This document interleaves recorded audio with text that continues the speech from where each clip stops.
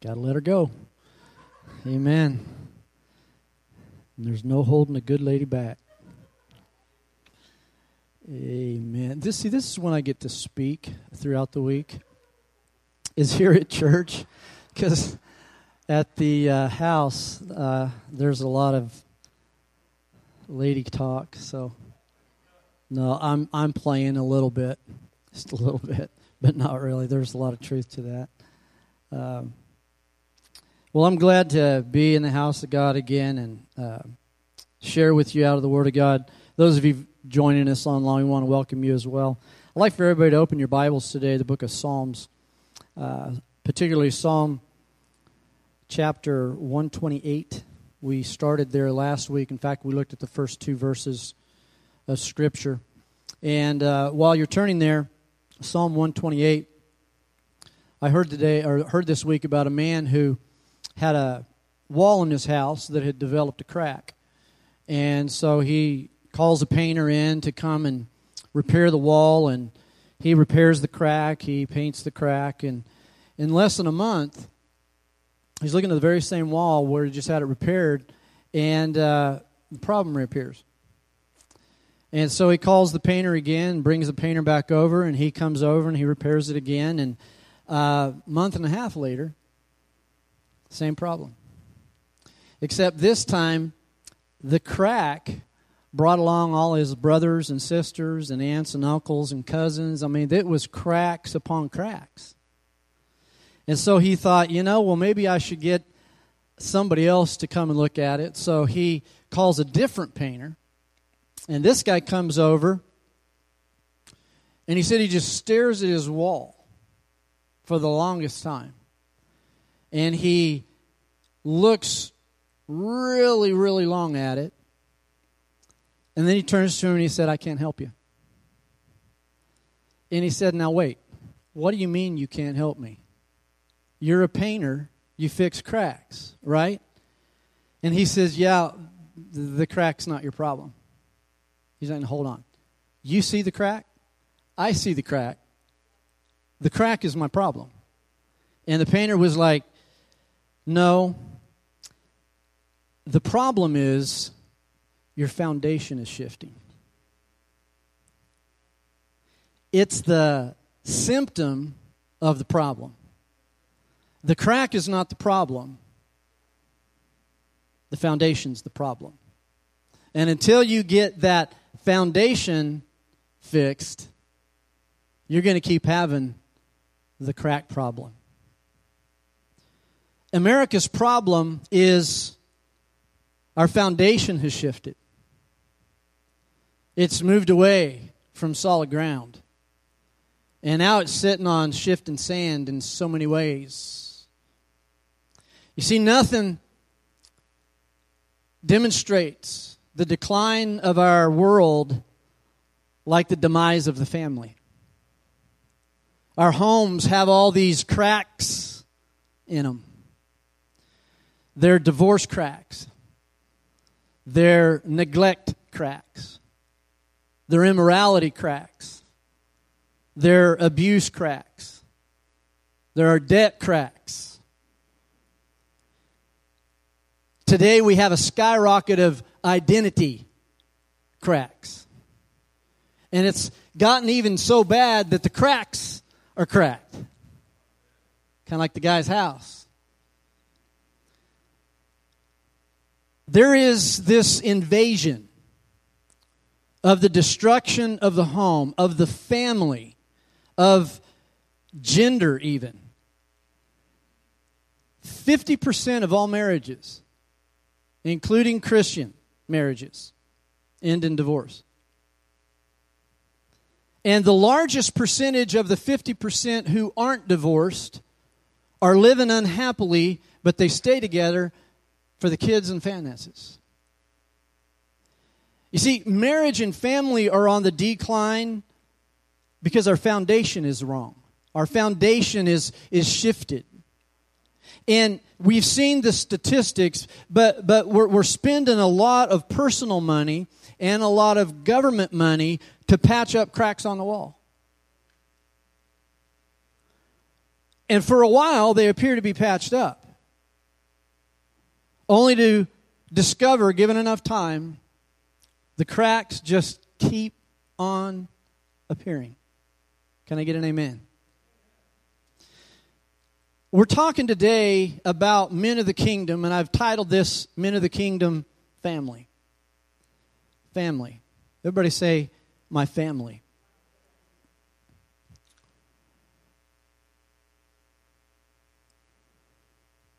The first thing I want you to see is go back to Psalm 128. We looked at this last week. It says, how blessed, verse 1, is everyone who fears the Lord. Say this, the fear of the Lord. To fear the Lord means you have a dread of Him and a reverence of Him at the same time. They're both coupled together. And you know that you fear the Lord, I said last week, because you what? Walk in His ways. Part 2. You see, blessed is everyone who fears the Lord, and you know you fear the Lord if you walk in His ways, not your ways. Now watch this. Blessed are you when you shall eat the fruit of your hands. You will be happy. Those are finances. You will be happy. Those are feelings. And it will be well with you. That's your future. You see, your finances will be good if you fear the Lord. He gets the first right off the top.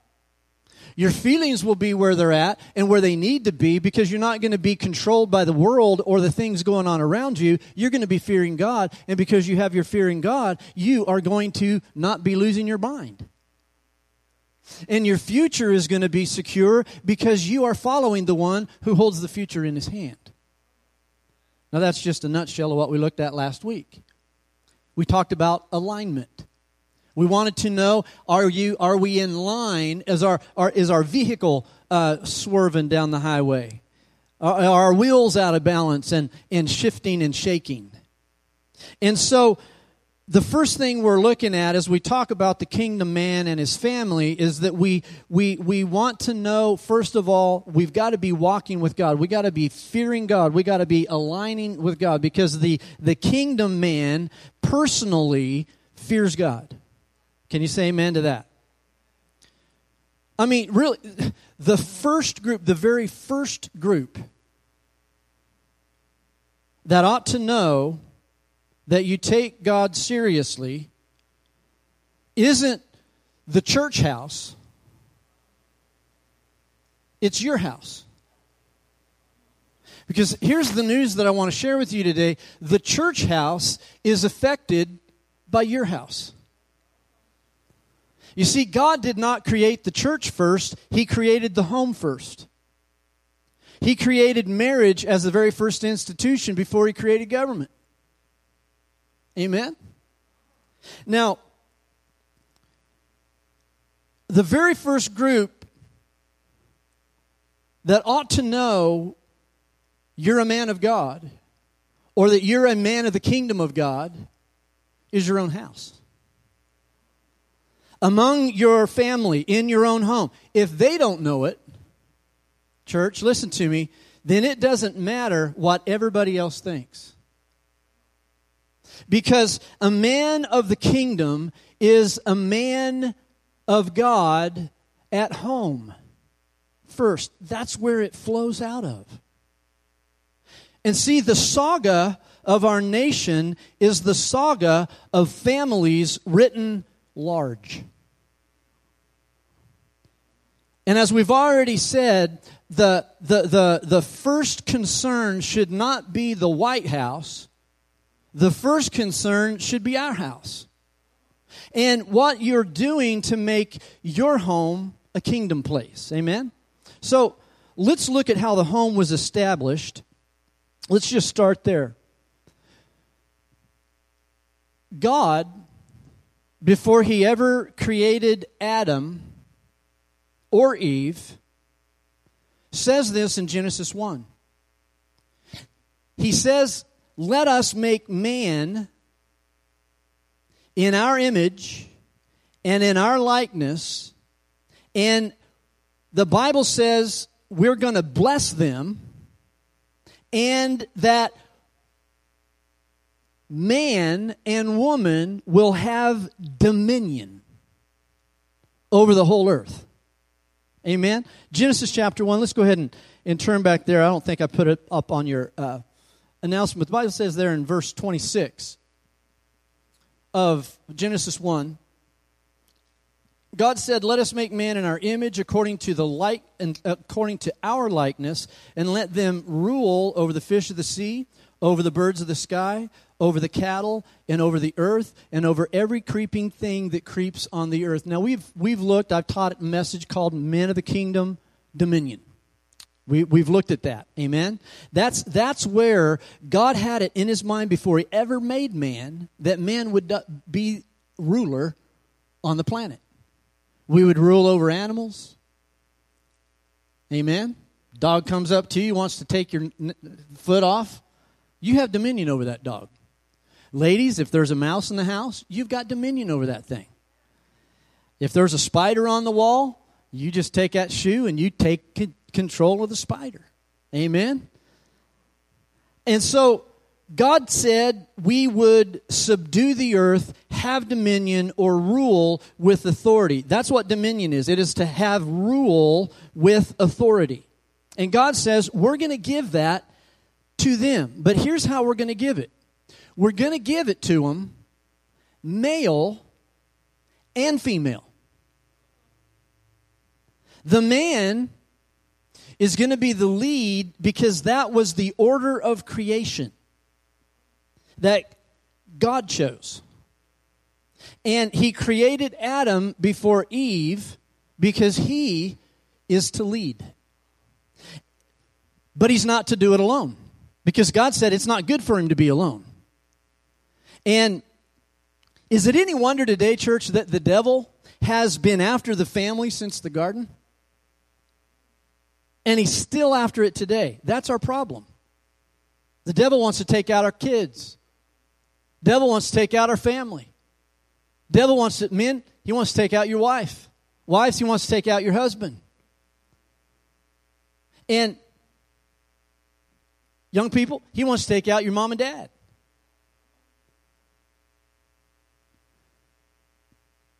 So, when God made woman, I've talked about this, He had to put Adam into a deep sleep, and He performed the first surgery. And what happened is when He put him to sleep, the Bible says that He fashioned woman.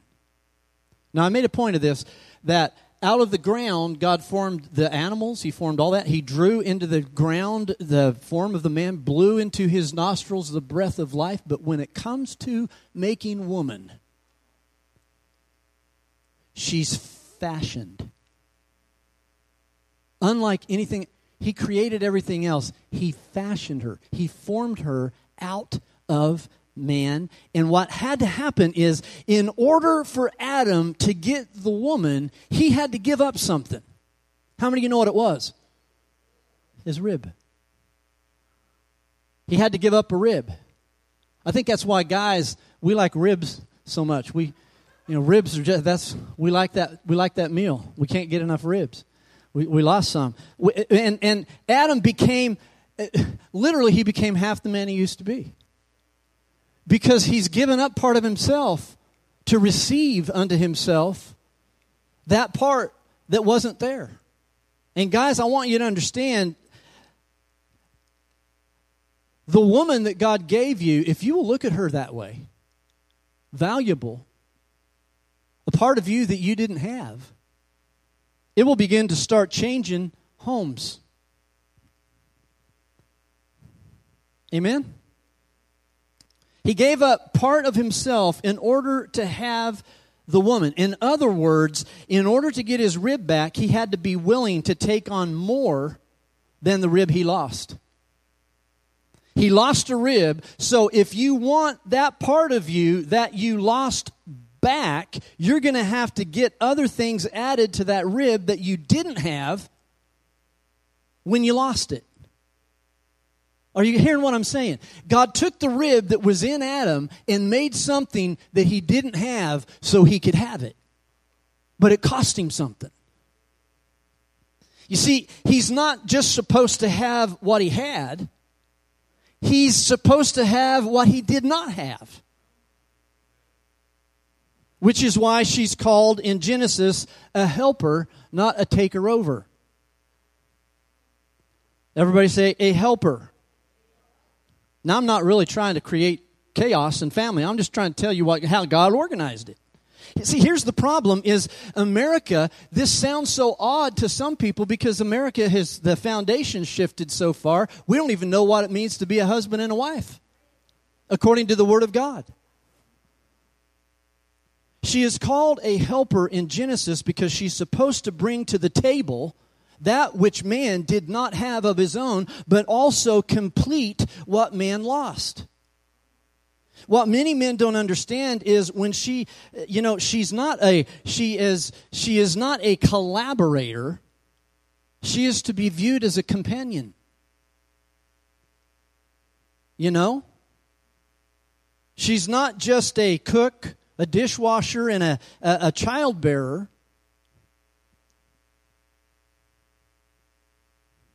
She's to complement. She's to do what you can't do or what you need help to do. So in other words, guys, what I'm saying is if you're married and you have a wife, you need her just like she needs you. Because God said it's not good for him to be alone. So God did not, or rather let me say it this way. God created the family not first of all, for you to be happy or for you to just have a companion. Those are bonuses. What God did is he created the family to literally expand his rule in history through you because he said, you're going to dominate, you're going to rule, you're going to subdue. Adam, you can't do that without yourself. And it's amazing to me that what he did is he created something that wasn't there. Adam had the man parts, but he couldn't create without the woman. The cows could, the horses could, all the animals were male and female, but man was just male. You see, why are we having to go back to the beginning? Because we've drifted so far. God created man and woman, and the two, man and woman, shall become one flesh. Family. Are you with me? So, what's happened is, when you lose sight of the kingdom and all you're thinking about is your happiness, and so many people go into marriage and what they're really looking for is their happiness.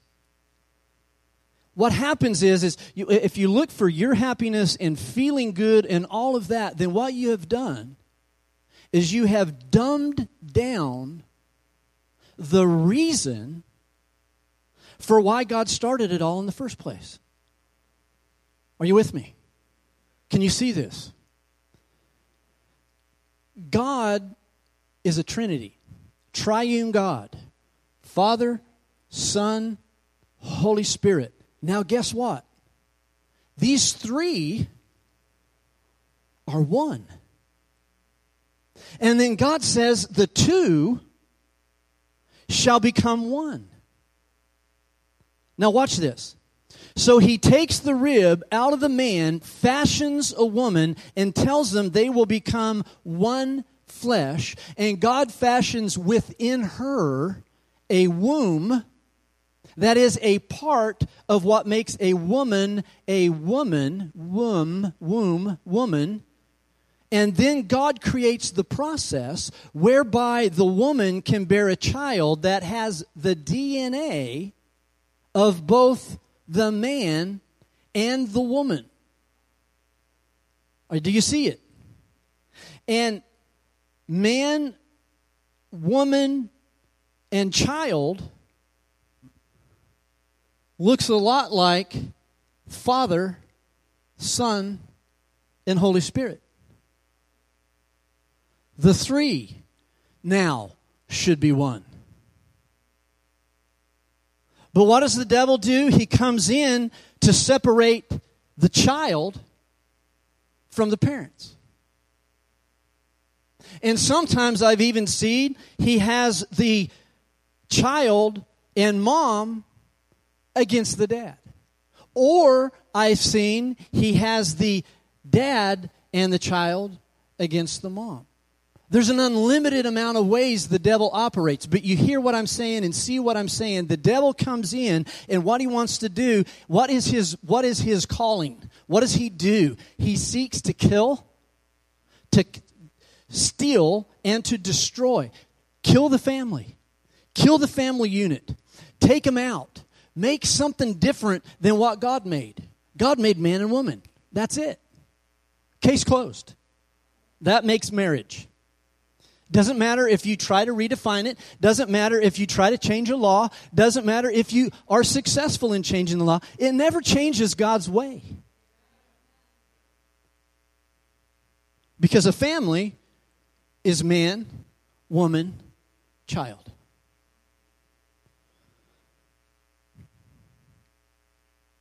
So, the very first people who should know that you're a man of the kingdom is your family. Now let's go back to Psalm 128. Are you getting anything yet? Look at verse 3.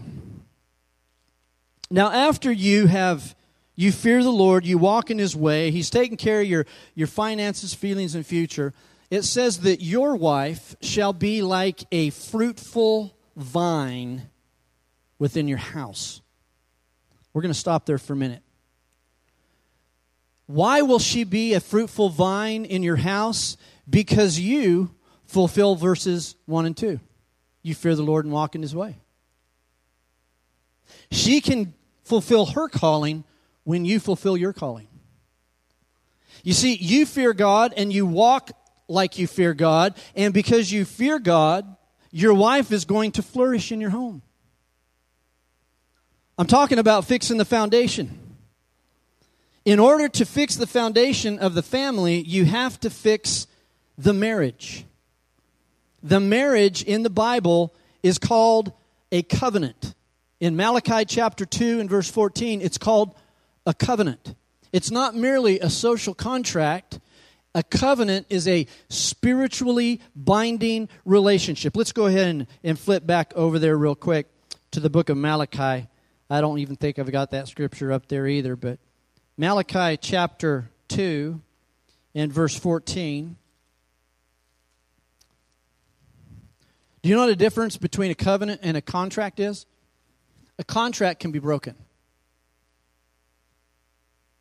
There can be clauses in there that if you don't do this, a rental contract. If you don't pay this by such and such a date, then we have the right to do whatever by such. Are you seeing what I'm saying? A contract means if you do, then I will do. If you don't do, then I will do this. But it says, yet you say, for what reason? Because the Lord has been a witness between you and the wife of your youth, against whom you have dealt treacherously, though she is your companion and your wife by covenant. God was really coming down on some of these people, the way they were handling and dealing with their wives, because some of them had put them away with divorce for unlawful reasons. Amen? So, the marriage is a covenant, not merely a social contract, because a covenant is a spiritually binding relationship brought about by God. And the Bible says, in the sight of God, when you get married, what happens is, you'll hear that it's at marriage, what God, finish it out, what God has joined together, let no man, including the man standing there and the woman standing there, put asunder. Let them not separate it.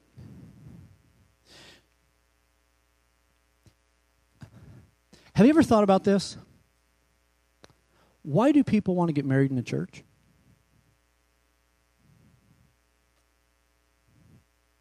Possibly even people that don't go to church. I've known many people want to get married in the church. They don't go to church, but they want to marry in a church. People want to get married in a church even though they're not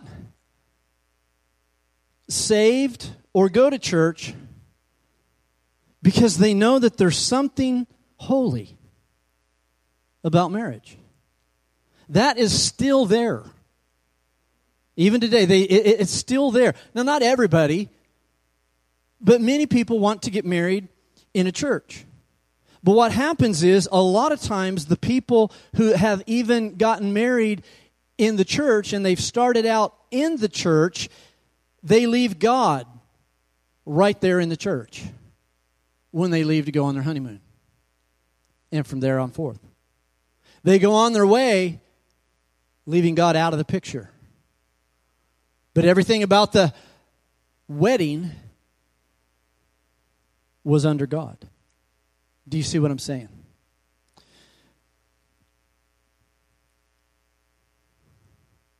What he says is, I want the fear of God to be part of the marriage. God is saying, I want you to fear me and walk in my ways, and when you do, your marriage is going to be good. But we live in a day today where marriage is taken lightly. It's thrown away easily. It's been redefined. I heard one man say marriage was like a 3-ring circus. There was the engagement ring, there was the wedding ring, and now there's the suffer ring. Another guy says, I was looking for the ideal, but it became an ordeal, and so now I want a new deal. Though I know that is kind of tongue-in-cheek, but that's kind of where we are. And they've become dissatisfied in the relationship, and that shows up in so many ways. There was a man sitting next to another man on an airplane, and he noticed this guy had his wedding ring on his right hand. Ring finger on his right hand. So he says, "Sir, are you married?" And he says, "Yes, I am." He said, "But your wedding ring is on the wrong hand." And he said, "No, it's not. I married the wrong woman." That's the kind of comments we're getting on marriage. That's where marriage is today, in so many places. See, many people feel like, boy, listen to me like you got 4 ears on your head. They feel like they married the wrong person. Oh, the devil, he'll come to you and say, yeah, you married the wrong person. I just want to take you back to your wedding vows. Can I let you in on a little secret? Next wedding you go to, the guest book, do you know what that's really for? It's a witness book. Those are all the witnesses that came to your holy ceremony to see you united in marriage with the person you married. And they're literally supposed to be the ones that say, if you say, I think I married the wrong person, they're the ones that are supposed to step up and go, oh, no, you're not. I'm not going to let you do that. I'm going to keep you to your covenant. I was there that day. I signed your guest book. I'm a witness. Do you know that's really what it was for? Now it's just a little memento of, oh, these are the people that came, and we want to make sure we send thank you cards for the gifts that we received from them. It's not what it's about. When you go to a wedding and you agree, and if there's an opportunity to say, if there's anybody that can see a reason why these two people should not be married, let them speak now or forever hold their peace. Not that you want to go mess up a wedding, but if they're not, shouldn't be together. Think about this, church. Would it be worth the embarrassment on wedding day to not follow through with a wedding that you should not do, or wait 3 years and divorce? Just a thought. Which is better in the eyes of God? So make sure before you're ever married that you don't marry the wrong person. But once you're married, God wants you together, and you got to work through it. Amen? All those been married 25 years or more, you know what I'm talking about? You've gone through some stuff. So, God says, in order for your wife to be a fruitful vine, you've got to be a man that fears God and walks after His ways. Now, guys, listen to me on what I'm saying on that. When you become a man of God's kingdom, look this way, and you fear God, changes will begin to occur in your wife. You say, Pastor, what do you mean? She'll become what she is not. You say, well, you don't know my wife. You don't know where she's at. Well, let me say this to you. If your wife is not where she should be, according to the Word of God, then the problem may be the temperature you, as the man, are setting in the home. You see, you're the thermostat. She's the thermometer. You're supposed to set the temperature. She's supposed to show you what the temperature is. She gives you the reading, so to speak. So listen, if you want a summer wife, you cannot bring home winter weather all the time. Hello. See, what you got to do is create an environment in which she can flourish. And I want to ask you this question. Are you a follower of Jesus Christ and you're not quite what you want to be? Anybody in the house? You haven't reached perfection yet and you are still changing? How do you change? The bridegroom changes you. He sets the temperature. He sets the thermostat. Guess how he sets the thermostat? He already wrote it out. He already wrote out what the thermostat's supposed to be when it comes to should this person be killed or should this person live? Well, you don't commit murder, that person should live. Are you with me? You don't commit adultery. Well then, so what does it mean? Should I just be physically just with my wife, or can I maybe veer off a little bit? No. Thermostat says adultery's wrong. So thermostat says wife only, husband only. Come on, church. See what I'm saying? Thermostat, can I take some stuff from the office that nobody will really know about? They're not going to miss it, and I need it. Can I take it? And God said, you can't steal. Well, my neighbor got a new house, and man, I'm really jealous. I want a house just like well, how about that? You shall not covet.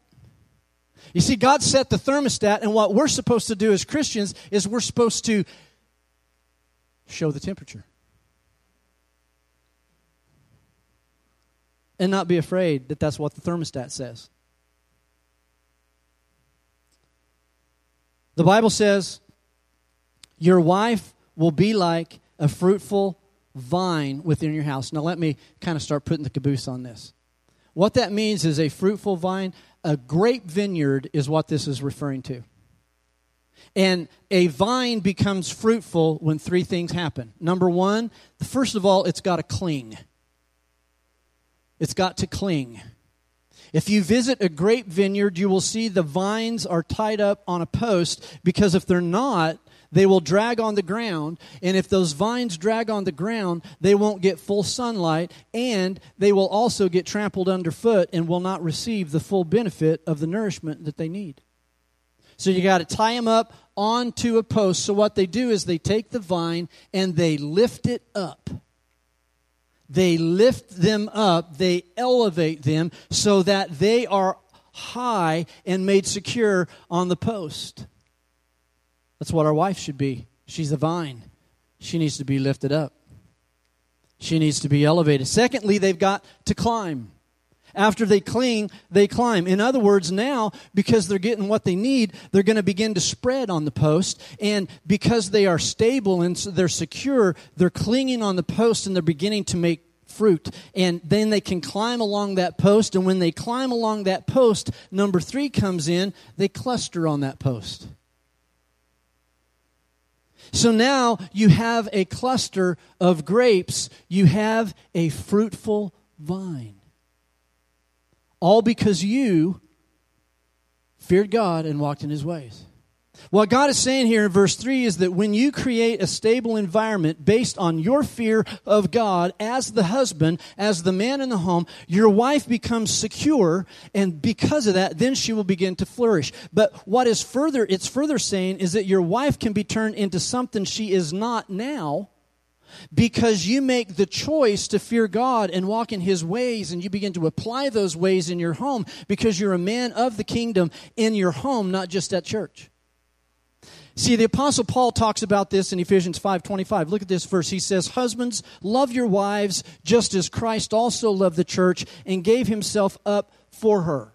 In other words, we're to love our wives like our Savior. Everybody say Savior. He is our Savior. We are to love her like a Savior. What did the Savior do for us? He died on the cross for us. He gave Himself up. He gave His rights up in order to be a Savior to her. So what does a Savior do? He sacrifices. So Jesus, as He died on the cross, He gave up something just like Adam did. He gave up that rib in order to get something. What Jesus did is He gave up Himself in order to get us.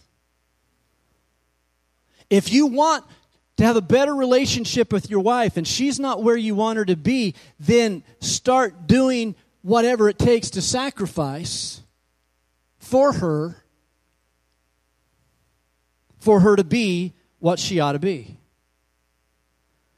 Listen to this. Now, guys, I haven't even begun to talk to ladies. So, we're 5 weeks into this, and I know you're like, man, you know what? Would he just stop already? Well, I'll stop when I'm done, when the Lord is done. But here's one thing we all need to do as men. Listen to it. All of us need to do this. If you will make a list of all that you do for your wife, over here, and you will make a list of all she does for you over here. If her list is longer than your list, she's the Savior.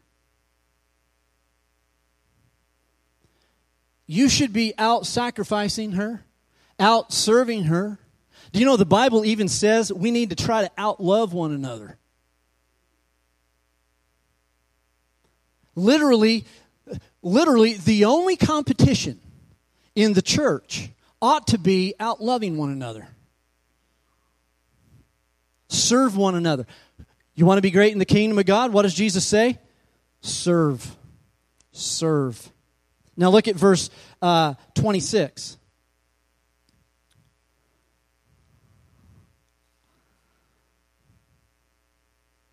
So that He might sanctify her, having cleansed her by the washing of the water with the word. In other words, you're to love your wife like a sanctifier, a Savior and a sanctifier. Do you see this? It is to be sanctified means that you are being taken from where you currently are to where you want to be. That's what Jesus does with us. How many would raise your hands and say, you are where Jesus wants you to be in your walk with Him? Or are you in the process of getting there? Are you on the way? Are you still changing? Are you still improving? Is He still drawing you? Is He still saying, hey, come up here? And so see, if we will look at this, what happens is to be sanctified, you're being taken from where you currently are and being placed into a place where you ought to be. In church, that is a process of change that takes place. When you're converted, you enter into a process of spiritual development to change you. God wants to change you, amen? And so the process is called sanctification. The husband's relationship with the wife here in Ephesians 5 is likened to this. He says a man is to sanctify his wife. In other words, he is to oversee her change. And sanctification involves investment. So a person will become what they need to become. Now look at verse 28. Paul says you're to be your wife's satisfier. So husbands ought also to love their own wives as their own bodies. He who loves his own wife loves himself. In other words, what this is saying is this is not just about you. If you will think about her, boy, listen to me. If you will think about her every time you think about you, man, you got a win-win. You have a win-win. It will never only be about you if you think about her too. When she discovers that she's that valuable, when she discovers that she's that meaningful, you'll begin to see the full impact of the two of you together as one in what you can do on earth.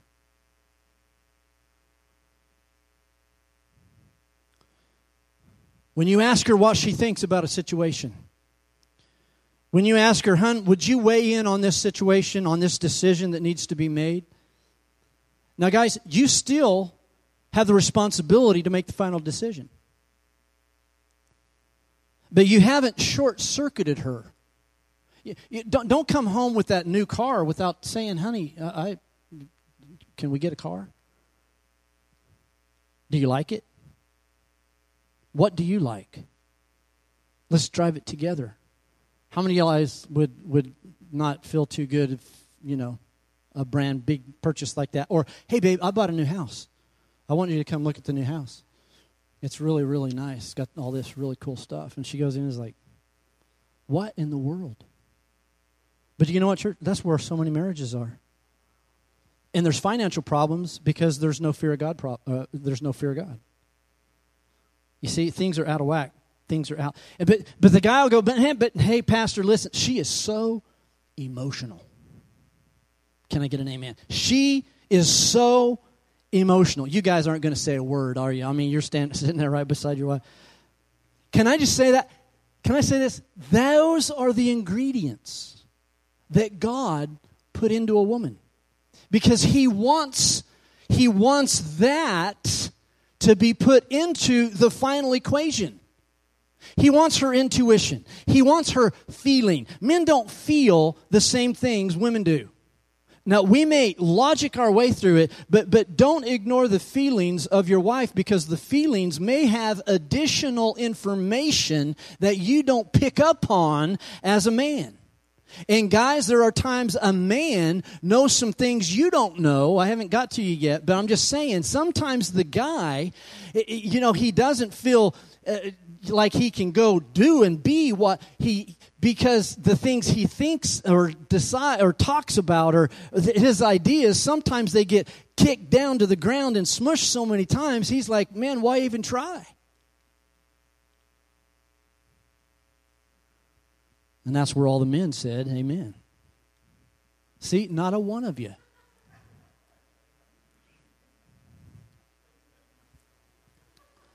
Here's my point.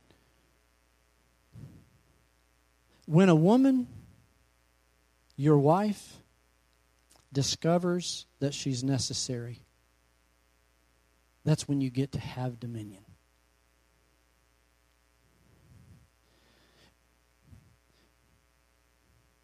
And when you begin to do that, you'll begin to see things change.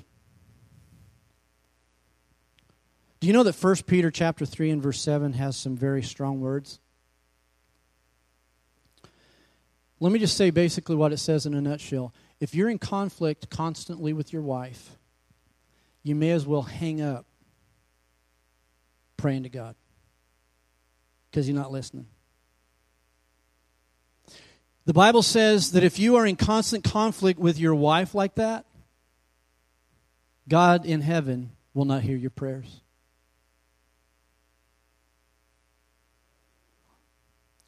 In fact, let's go ahead and look at that one real quick. 1 Peter chapter 3 and verse 7. Are you getting something out of this today?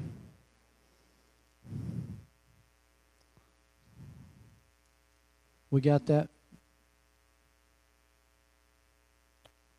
You husbands likewise live with your wives in an understanding way, as with a weaker vessel, since she is a woman, and grant her honor as a fellow heir of the grace of life, so that your prayers may not be hindered. Now, that doesn't mean she's some kind of an inferior human being. It means the way God has made us. Again, that's where that emotional thing comes out. She's just so emotional. She just doesn't really think through all these things. We have to listen. We have to be understanding. We have to, if we're fearing God and we're walking according to His ways, we will walk in an understanding way with our wife. We may not understand everything about her. I'm not saying that. But it says, show her honor as a fellow heir of the grace of life. Why should I do that? So your prayers won't be hindered. Because if you don't do that, your prayers are going to be hindered. And the last thing of Psalm 128, verse 3, the last part of that verse says, it says that your children will be like olive plant, an olive plant around your table. Now listen to this. Every parent in the room, hear what I'm about to say to you today. Your wife shall be like a fruitful vine within your house, and your children will be like olive plants. Notice it doesn't say trees. It says plants. Olive plants around your table. Did you know that it takes 15 years for an olive plant to become an olive tree? But if you nurture it right, hear this, that olive tree will produce olives for over 2,000 years. In fact, if you go over to Israel, you can go to the Garden of Gethsemane. You can go to the Mount of Olives. That's what it's called. That's where the Garden of Gethsemane is. And they have 2,000-year-old olive trees that are still producing olives. In fact, listen to this.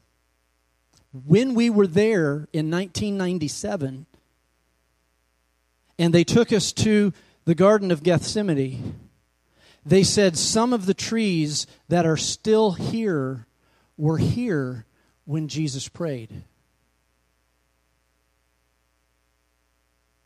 Before He went to the cross.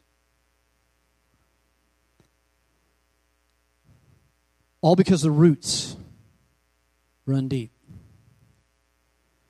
America has a crisis with our children today because many of them don't have roots that run deep.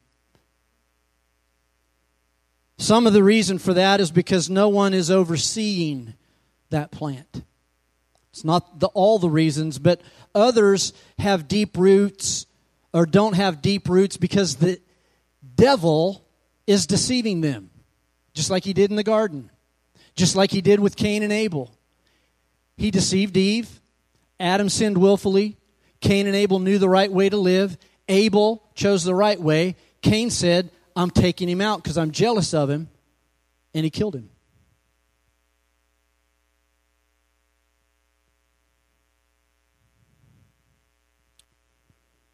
The enemy is in an all-out war against our children today. He's offering up so many distractions and so many deceptions while the number of millennials and Generation Z young people are drifting away from the church. We have a generation of young people whose consciences are all out of whack, sometimes because no one is there to show them the right from the wrong. Sometimes it's because the father is not in the home setting, so the conscience and the value system, the rights and the wrongs for the children, they're getting them from Facebook, they're getting them from TikTok, they're getting them from MTV, they're getting them from the movies, they're getting them from the internet, they're getting them most of all from their peer group and universities. And a continuing secular society, and people wonder, why are our young people acting like they are? Well, they're acting like they are because the roots are not running deep. You see, but how do you do this? Let's go back to that verse because there's a key in it. It's the last 3 words. Pastor, how do I do this as a man? How do I do this as a father? In a world where fatherless is the norm. Around your table.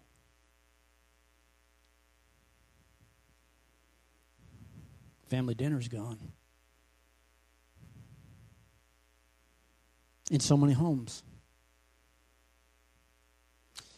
God said, speak of me when you go about your way. When you're in your home. Around the table. Your wife will be like a fruitful vine. Your kids will be like olive plants. And it's all going to happen around your table. The table is the place for kingdom man to take charge. Do you see? Didn't say the church. It said the table. What happens is you make sure you teach your children about right and wrong. You ask your wife, listen, hon, are there any issues? When you come home, are there any issues going on with any of the children that I need to address? Because especially when they're young, when dad comes home, total different kid. Right?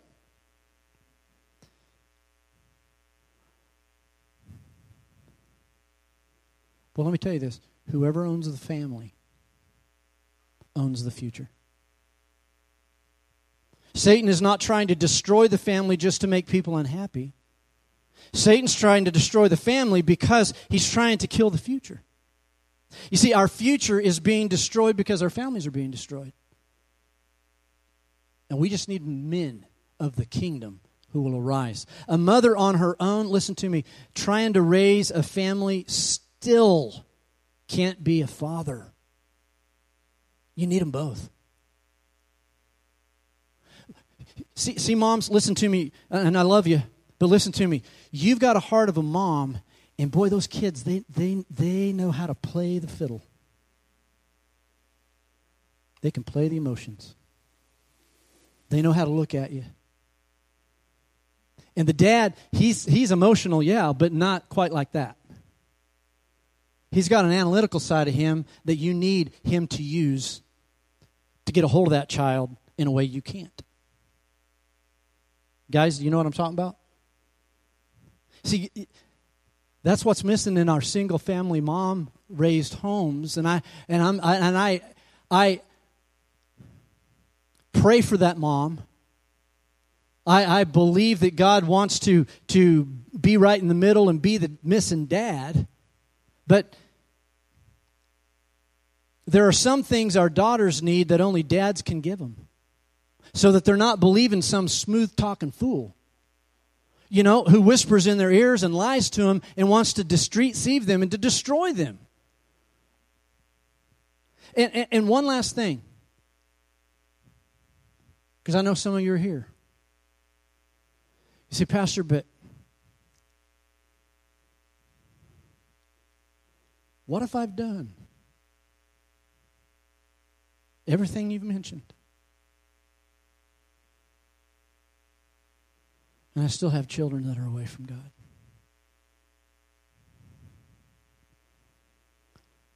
I would say to you this: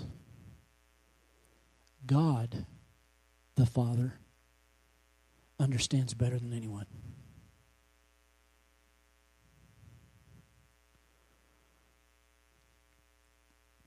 First of all, the devil wants to kill.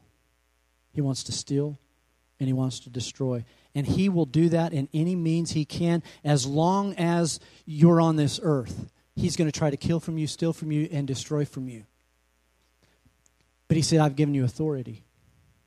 And you stand up and you begin to pray. You just pray, even though they may be away. You just keep praying for them.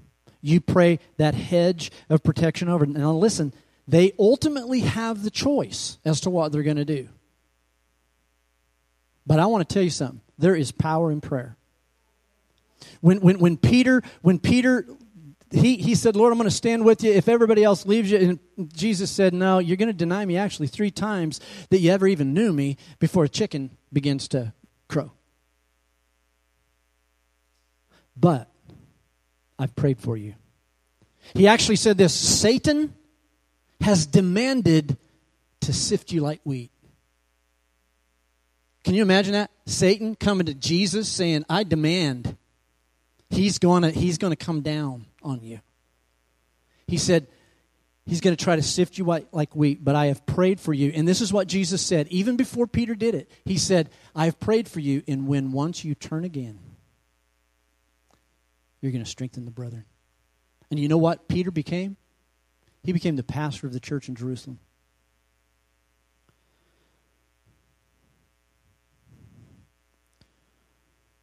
It began in the garden with Adam and Eve. Create division between the husband and wife.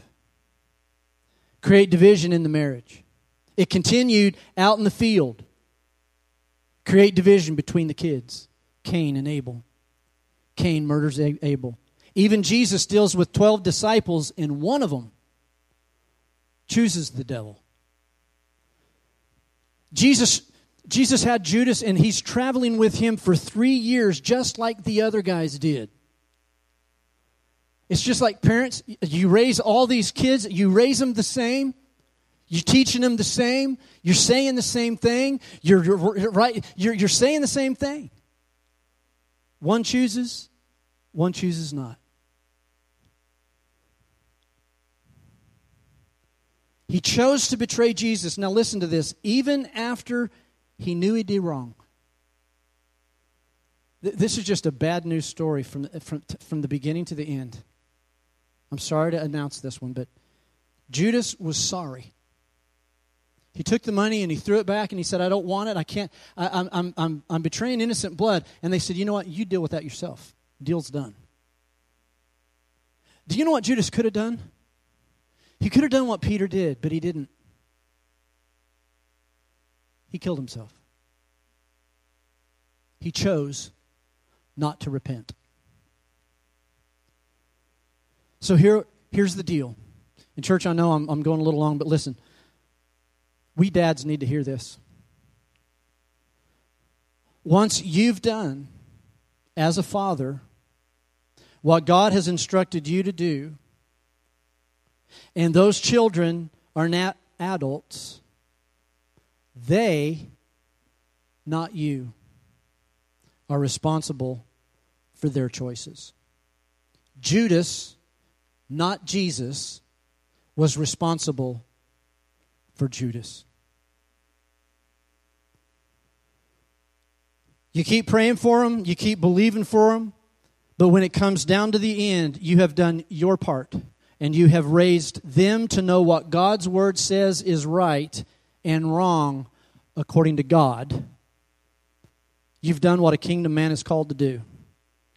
Now hear the last word of the Lord in Ezekiel 18. I think I've got this scripture. The person who sins, that's the person who will die. The son will not bear the punishment for the father's iniquity, nor will the father bear the punishment for the sin's iniquity, or the son's iniquity. The righteousness of the righteous will be upon himself, and the wickedness of the wicked will be upon himself. What this is saying is this: you're responsible for you, and after you've done all, you stand, and they're responsible for them. Did you get something out of this today? This is the word of the Lord. Do you guys see that it's not all peaches and cream? It's not all spice cake and cream cheese frosting.